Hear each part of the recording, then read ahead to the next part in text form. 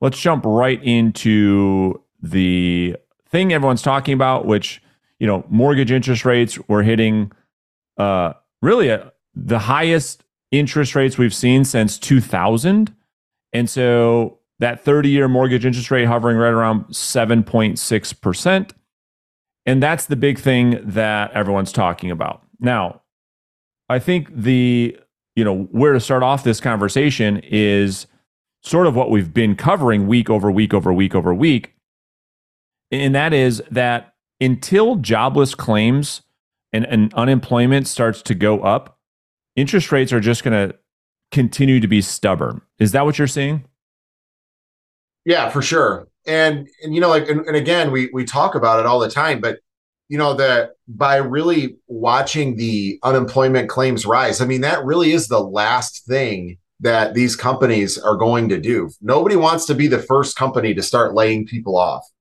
And as an employer, like that's the last thing you want to do to the people that work for you. So it really is, the laggiest piece of this whole puzzle.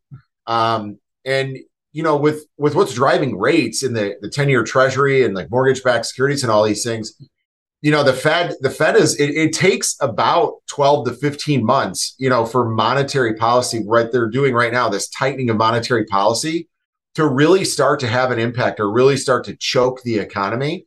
And we're seeing that now. So a lot of, where they're talking about, do we raise rates again? Do we pivot? Do we do that? The Fed right now is very happy because they don't have to do any of that. The bond market's doing all of that for them. Nobody saw the 10-year bond rising as much as it has. And we keep breaking through new ceilings and just different resistance levels for these trades. And that's the markets are essentially picking up on what the Fed's been doing. The hard part, though, that is really keeping the afterburners lit on this thing is that the Fed just refuses to acknowledge that the markets are starting to do some of the work for them because they don't want the markets to celebrate either and think that they're going to take their foot off the gas anytime soon. Yeah, that's exactly right. And the thing that is keeping prices at bay with home prices, this is why we haven't seen a decline in home prices. Of course, Case-Shiller just came out and prices just went up again. And that's just obviously due to, yeah. And that's just as a result of where we're at with inventory, right? And so if you look at the screen, we say, okay, last month's inventory, we're sitting at still 670.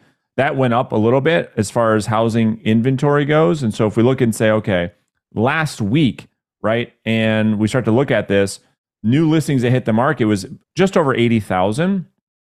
It's still down 6% from a year ago. But even if we look at active listings right now as of September, right, versus where we were at last month, it's going up a little bit, right? So that's kind of helping that.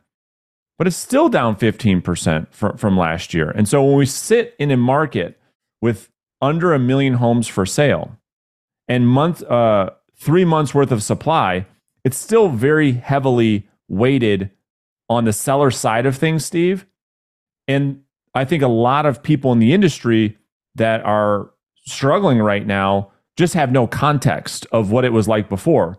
Because if you look at what's actually happening, right, with the market, you still see almost 40% of the homes selling off the market within the first 2 weeks. You still see houses selling in about a month, which is historically, that's really, really fast. You still see a third of the inventory selling above asking price. And so what's happening, right, as a result of mortgage applications and buyer demand being down 30%, is there's just less houses selling. But the market, the housing market, prices are stable. A third of the market, just like I was saying, is still selling at or above asking price. The average list to sold price ratio is still 100%. Yeah. And it's in favor of the sellers. Some of those numbers, to give it some context too, those active listing numbers, the tricky part with that is that includes homes that are not completed either, and so you have homes that are not done, that are not buyable homes today. And there's a portion of those listings that are actually under contract, because you and I both know that every time a home goes pending, it doesn't necessarily mean that it's listed that way in whatever that data source is. It doesn't always happen. So a good portion of that number of existing listings is actually under contract, or it's a property that's vacant, that's a to be built. And we see that all the time. So it is. And going back to it, I mean, it's just the housing market and the housing crash is just very similar. It's just, that's like a supply and demand thing. And it's the most pure form of it, because the last 15 years, new construction has been, it's gotten trashed. There's nobody building houses because we had so much inventory, which caused the housing crash in 2008. There was no reason to build a new house. You could steal an existing home and take that extra money that it costs to build a house to make that house your own and build some of that sweat equity into it, which a lot of people have done.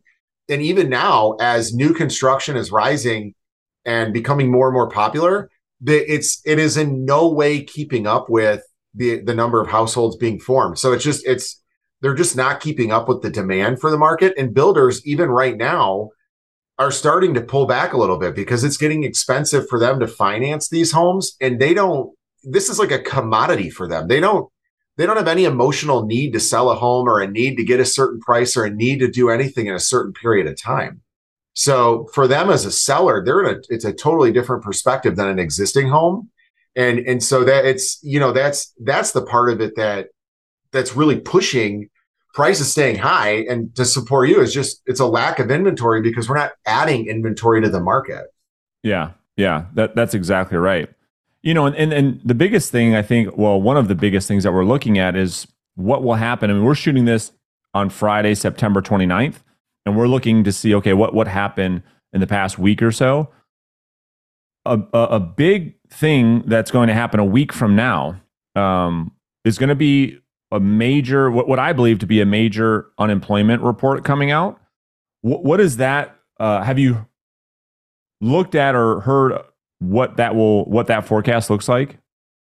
I haven't yet. I'll start digging into that next week. So this week we had a lot of the home data, which you brought up. And then actually today we had PCE, personal consumption expenditures, which is the Fed's favorite, one of their favorite, that and core CPI.